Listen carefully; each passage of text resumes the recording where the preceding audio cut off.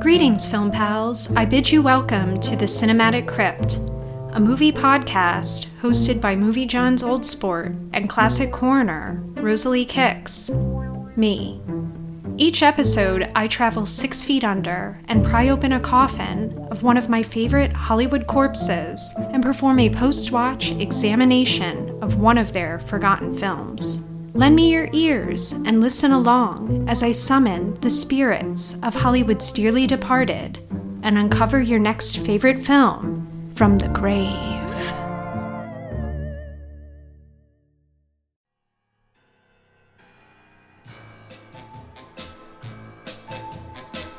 If you don't believe in vampires, turn up the radio. Somewhere in this town right now is one that you might know. He looks and acts like a teenage boy. He even goes to school.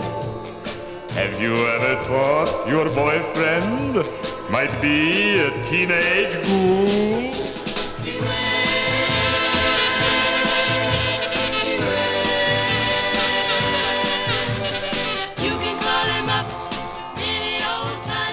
Pennsylvania 4, 5, 7, 8, 9. It feels so good to be back in the crypt with you, my goblins and ghouls. Of course, I have been keeping busy. As mentioned in the last episode of The Crypt, I am very excited about the return of Movie John's flagship podcast, I Saw It in a Movie. A movie advice podcast that goes to the cinema for the answer. I will be co-hosting this weekly podcast with my film pal, Ryan Silberstein, and we will feature a rotation of Movie John pals to serve as experts to answer all of your burning questions. No question is too silly, so don't fret. Maybe you are wondering where to start in silent film watching, or what to do with that creepy doll that is hiding out in your attic. Ask away by contacting us on Twitter at ISawItInAMovie, or on email at dearisawitinamovie@gmail.com.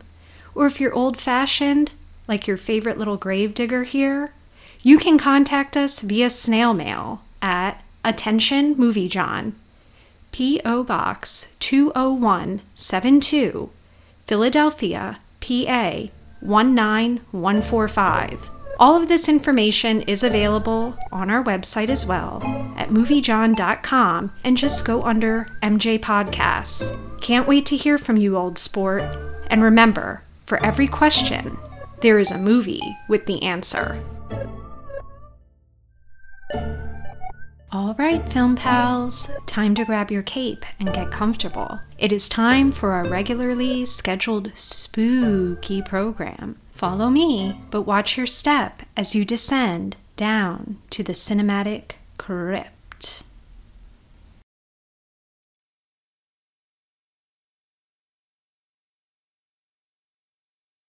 For this episode of The Crypt, I will be digging up the corpse of David Manners to examine the 1932 black and white beauty, The Death Kiss.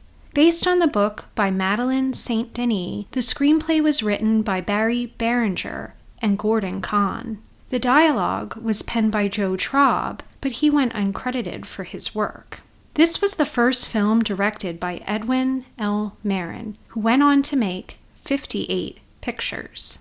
In reviewing his filmography, The Death Kiss seems to be the only film of his that I have viewed, but with titles such as Moonlight Murder and Invisible Agent, I am sure I will knock on his gravesite sometime down the road. As for The Death Kiss, this is a film that falls within the movies about movies genre, meaning it's a movie about making movies.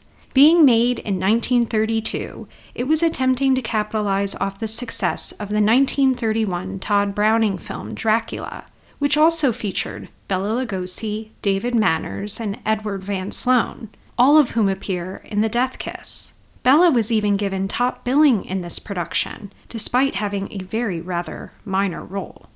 I had first heard about this flick on Karina Longworth's podcast, You Must Remember This, in a wonderful series she did about Bela Lugosi and Boris Karloff. In hearing about this picture, I had to track it down, which frankly wasn't too hard via a quick Google search.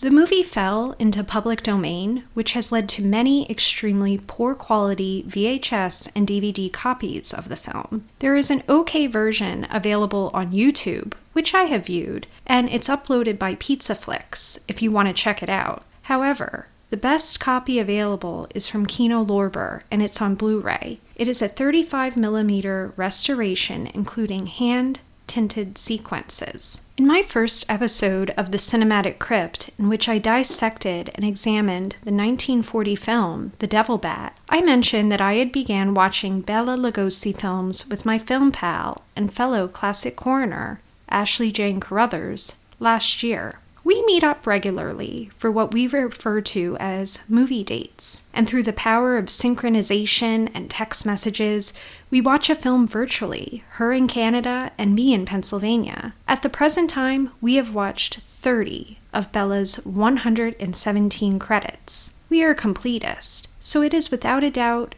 these will all eventually be tracked down and viewed. The Death Kiss was actually the second Bela flick that we watched, and although his performance in it is quite memorable, as I stated earlier in the program, he does have a minor role. It was truly David Manners that was the one that stood out as the star.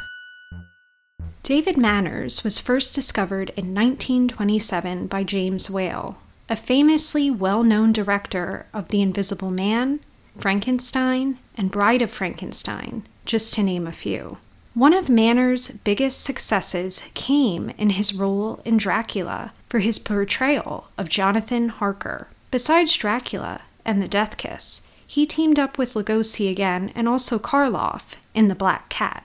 After the success of Dracula, Manners worked for several years as a romantic leading man and was most often donning a tuxedo in lighter fare, such as dramas and romantic comedies.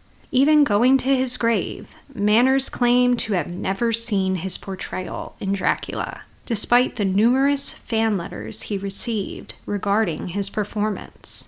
By 1936, Manners grew fatigued from the acting scene in Hollywood, and he deserted his film career, leaving the industry with a mere 39 film credits. He was quoted as saying that he found Hollywoodland to be a false place. He did try his hand at directing, though, when he purchased a 16mm camera and began making flicks in and around his ranch, chronicling his life. The film was unfortunately lost and never found. I can only imagine the amazing things he captured. Even after leaving Hollywood, though, he did continue to work and act in plays until around 1953, when he retired from acting completely. He spent the rest of his remaining years pursuing his personal interests, including painting, writing, and studying philosophy. He ended up penning a spiritual novel in his later years. In 1971, he published Look Through, An Evidence of Self-Discovery. Something I found quite interesting when reading about him was that early on he had received a Hollywood Walk of Fame star, which was later removed for reasons that were never revealed. What a mystery man. If you're interested in learning more about David and his Hollywood past, I would recommend checking out davidmanners.com. It is a wonderful site compiled by John Norris, who apparently corresponded with David for a number of years via postal mail. Pen pals, which I will now plug here. Let's be pen pals. Email me at cinematiccrypt@gmail.com. Welcome to your favorite drive-in theater and a sparkling new season. Watch our screen and local newspapers for all the fine shows coming this way. Show after show will feature the latest hits, the biggest stars for fun-filled... Essentially, The Death Kiss is a murder mystery set in the backdrop of movie making on the lot of a Hollywood studio. With its swift runtime of an hour and 15 minutes, this flick does not waste any time getting to the story. Within the first couple minutes, while filming a scene, the star of the fictitious The Death Kiss, Miles Brent, is shot and killed. We won't need a doctor, George. He's dead. Dead? This creates mayhem on set, or as referred to numerous times during the film, a calamity. And furthermore, and yet besides... Yes? Oh, yes, Mr. Avery. Just a minute. It's Mr. Avery. Tell him to finish on schedule. He's 2 days behind already. Talking to me is a wasting time. But he says it's important. That's the trouble. He's too important entirely. Hello. What? Brent. Shot. Dead. Oh, that's going to cost me a fortune. What a calamity. Quick.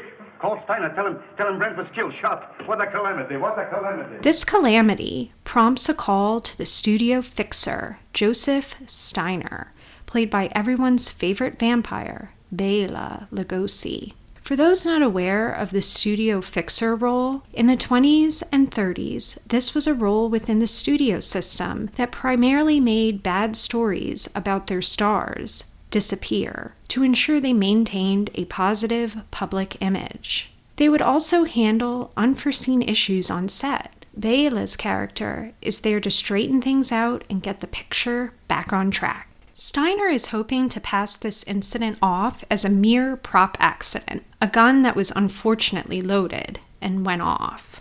Studio screenwriter Franklin Drew, played by our cadaver of interest, David Manners, has other plans. He is not going to allow this to be swept under the rug. Well, it might have been an accident, but... Frank, you don't think it was murder? Darling, I don't even know. Maybe he just died of old age. Maybe he never even existed at all. Now, you wait here. I'm going to have a look around. His investigation begins with his discovery of a slug in the wall behind where Miles Brent had been standing moments ago. Manners' face at this moment when he finds the slug in the wall is like a kid in the candy store. He couldn't be more thrilled. This is the moment that Franklin puts down his script-writing pen, closes up the typewriter, and dons his fedora to become the dabbling detective. Well, I'm sorry to gum up the works, but it wasn't an accident. It's murder. Murder? Oi, what a calamity. How do you know? This is the bullet that killed him. The .38 caliber center fire. All the guns the extras used were .45s. And you can't fire a .38 bullet through a .45 gun. It's an old Chinese principle. Where did you get this?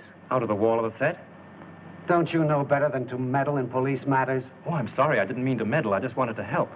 You see, I like to dabble a bit in murder cases. Well, you just go and dabble someplace else. Of course, we couldn't have a murder mystery without insurance. The actual police working the case believe there is only one logical suspect, and that is actress and star Marcia Lane. Marcia was not only Miles Brent's co-star in The Death Kiss, but she is also his ex-wife, who conveniently forgot to sign a release from his life insurance policy, giving her a most intriguing motive to commit murder. Of course, Manners has a thing for this Marcia character, and he is dead set on setting things straight in order to clear her name, which makes him, well, how do I put this? Insufferable. The first time I watched this film with Dr. Ashley Jane Carruthers, I recall us both being irked by this Manners chap. However, much like a terrible advertising jingle, he grows on ya.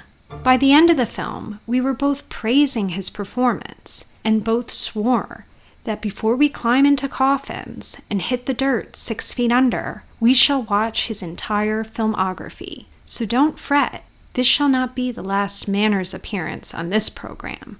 Oh no. Understand, for how obnoxious his dabbling is, here's the thing. Most of the time, his instincts are right. It is Manners' idea, after all, to go to the film, the source, to see if anything was captured, since the actual shooting of Miles would have been filmed. So everyone gathers in the screening room to watch the evidence. Seeing this screening room reminded me of how much my partner in crime and I, Ben, need a high-end screening room. It's an important room in every home.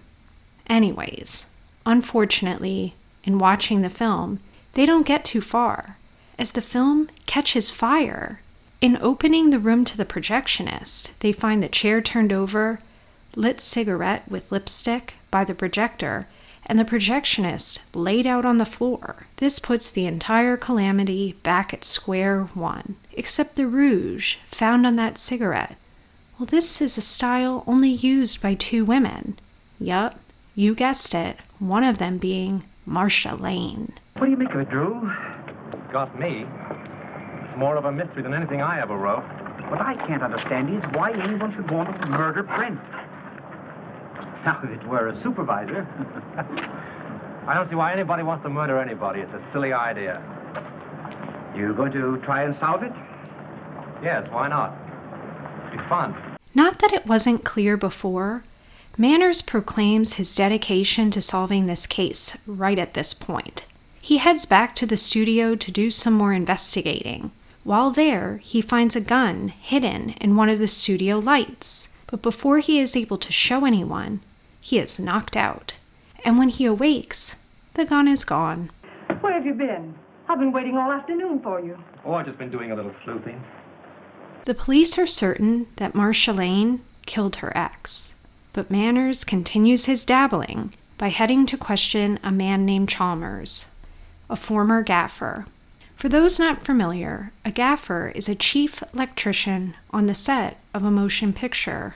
Anyways, Chalmers was fired due to butting heads with the late Miles Brent. Manners believes between Chalmers' boozing lifestyle and the grudge that he had with Brent, he would have a strong motive to kill. What he didn't expect was to find him dead at his kitchen table. Dead by poison. Battery acid, to be exact. And guess whose car is in the shop due to a dead battery? You guessed it, Marcia Lane. Go right in, Mr. Drew. When did you find out your car wouldn't start? About an hour ago. Well, with all your dabbling, you didn't throw us off. You've thrown yourself off if you think Miss Lane had anything to do with Chalmers or Brent either. All right, all right. Just sit down there. And keep quiet. This leads to one of my favorite scenes in the film. Everyone gathered in the fixer's studio office. The faces Bella is making each time Manners opens his mouth is absolutely precious. Bela is practically shooting daggers at Manners, all the while he's just puffing his cigar. I can't express enough how emotive of an actor Bela was. I love him, and the cutaways to his expressions in this film are so great. In watching this film a few times, I wonder how much acting Bela is actually doing here, though, and that maybe he really wasn't too fond of this dabbler. You can't trick Miss Lane into answers. And have little boy Blue over there take him down. Now keep quiet, Drew. We're trying to get at the bottom of this. Oh, no, you're not. Sheehan's trying to force Miss Lane into admissions of things she's never done. She might as well talk here as downtown. I've got a warrant for her. For what? Suspicion of murder. What's your theory? It's as simple as ABC. Yes, it would be if you thought of it. Chalmers killed Brent because he hated him and she offered him money. Then she got frightened and killed Chalmers, thinking that he would get drunk and give it away. Every piece of evidence we have got points to her. It was her cigarette that blew up the dome, her car that made the tracks outside of Chalmers' house, and acid from her battery that killed him. Oh, that's a lot of bunk. I know, you've got to make an arrest. It's okay with you. China, you can't sit there and let them arrest Marcia. Well, she has nothing more to do with these than Lincoln had to do with the burning of Rome. Mr. Drew, we don't know whether Lincoln burned Rome or not, and we don't care. But this man is a policeman, so let us hear what he has to say. And we're not paying you to quarrel with the police. Oh, I don't care if you pay me a dime. I'll prove that she's innocent. You're making yourself ridiculous. I'm trying to protect one of your stars. Luckily, the dabbling detective is on the case, for when he was snooping around in the late Miles Brent dressing room, he found a letter from a heartbroken married lady named Agnes and a hotel room key. While in Bela's office, he sees a picture on the desk of a woman, and the inscription reads, Agnes. OMG.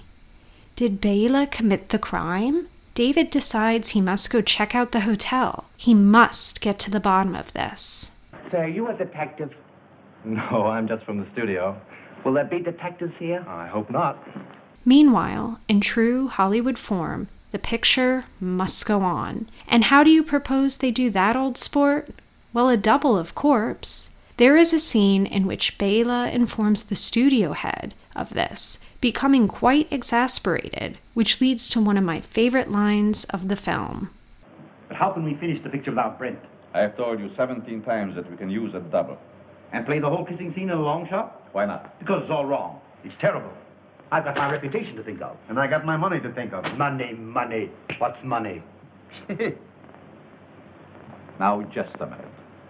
Now, let's take it calmly. New York office is of the opinion that the murder of Brent won't hurt the picture if we can release it soon enough. Now, why not shoot that scene using a double and wind it up? Listen, obviously, I am on Team Bela here. After 17 times, you should freaking get it. Nothing stands in the way of the picture getting complete. So ditch the corpse and let's get quiet on the set. Okay, so we're back on the set. The deceased shoes are now being filled by a double. Marsha Lane has been released by the authorities temporarily, because as we discussed, nothing is more important than this damn picture. And our favorite screenwriting sleuth? Yeah, he's there too. And because he is such a dedicated gumshoe, he's still snooping around. He learns from the prop man that the guns that were supposed to be used were .38s, but he made an unauthorized substitution. Franklin Drew grips him and is about to drag him to the detective, just as the prop man reveals who actually ordered the change, when suddenly the lights go out. The murderer was listening on the studio hi-fi the entire time. To no surprise, a calamity ensues, shots are fired, and the killer falls. It is Avery, the director.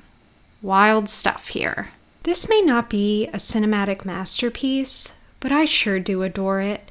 Apparently, David Manners had once said it was one film that he strictly did for the cash and promptly forgot. Well, it did look like he was having fun anyway. Regardless, it is one of my most quoted Bela pictures, and it introduced me to the legend that is David Manners, so I will always treasure it.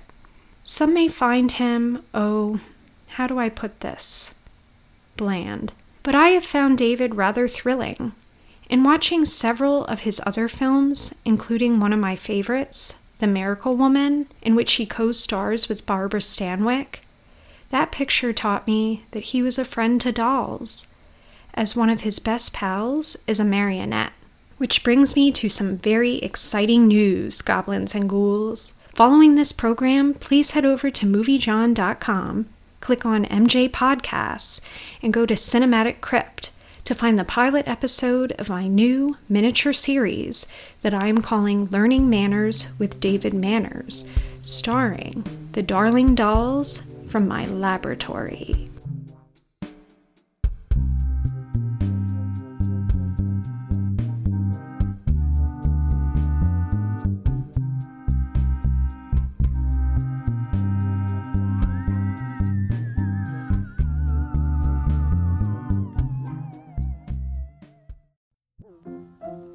After a raucous and rowdy visit to a movie theater, the Darling Dolls find themselves kicked out of a local cinema and informed that they can't come back until they learn some manners. There is only one person to call to help them with this calamity. That's right, David Manners. Each month, I will release a new episode featuring the very much alive David Manners teaching these little dolls new manners.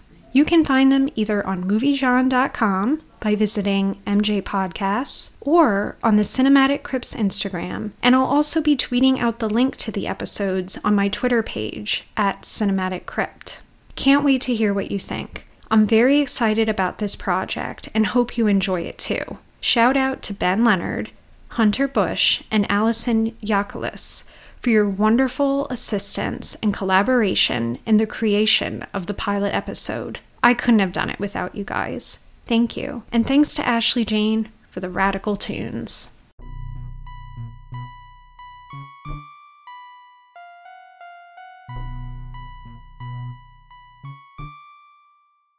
For my next episode, I will be uncovering the grave of Boris Karloff and dissecting the 1958 film Frankenstein 1970. Hope you tune in. Until then, please make sure to subscribe to the show on iTunes and give us a rating and review to help other goblins and ghouls find the show. If it's a nice review, I may even read it on the show. Like this one, from my film pal, Hunter M. Bush. I wish there were more of these already. Can't wait for the next episode, and the ones after that. Hunter, you may be my friend, but I certainly didn't pay you for such a sweet message. Please note, you will not end up on my people to poison list. So with that, call yourself lucky and rewarded. Can't wait to see who leaves a comment next week. If you watch The Death Kiss, let me know what you think. You can drop me a line at cinematicCrypt@gmail.com. Please don't be a stranger. If you have a suggestion for the show or a corpse you want me to dig up, let me know. You can also reach me on Twitter and Instagram at CinematicCrypt. Don't forget to visit moviejohn.com/shop to subscribe to the movie zine that I create quarterly with my film pals. Our current issue is going fast and features LGBTQ+ films. It is available for purchase in print and digital versions. Shout out to my Canadian film pal, Dr. Ashley Jane Carruthers, for providing and creating a lot of the tunes that you hear on this program, including the intro music. Also thanks to fellow movie genre, the Hollywood hunk, Hugo Marmucci, for the rad Cinematic Crypt logo. You are both as neat as pizza. Also, if you can't get enough of my soothing voice, stay tuned after the program to hear a short advert for the Movie Advice podcast that I will be co-hosting with my film pal, Ryan Silberstein, starting April 6th. It is now time to close the coffin. Here I leave you to rest with my latest epitaph, my tombstone quote, compliments of David Manners' character, Franklin Drew. Prove it. You're the detective. 'Cause if you're gonna try to say that I, the old sport, committed murder, you better have the proof. Committing a crime is no silly business and can't be done by a dabbler. One always knows how to burn the evidence. Goodbye, film pals. I think I owe apologies to Miss Lane, and to you, too. I'm sorry that I was so unpleasant. You know, at first I could have sworn it was you. I knew it, and it made me quite angry. But you're much more clever than I gave you credit for. Well, that sounds like a new contract. We'll talk about that later. Do you need help or advice? Does your wardrobe need sprucing up, or do you lack the confidence to achieve your goals? Have you or any of your family had an encounter with a creepy doll in your home or attic? Do you need help knowing where to start with silent films or French New Wave? If the answer is yes, then don't wait another minute. Tweet, email, or post to the professionals. I saw it in a movie. Our courteous and efficient staff is on call 24 hours a day to serve all your movie advice needs. Find I Saw It in a Movie wherever you catch your pods. For every question, there is a movie. Send your questions to dearisawitina@gmail.com. Who are you going to call? They can't call. Yet. I just said how they can tweet or email or write. Hello. Yes, of course they're serious.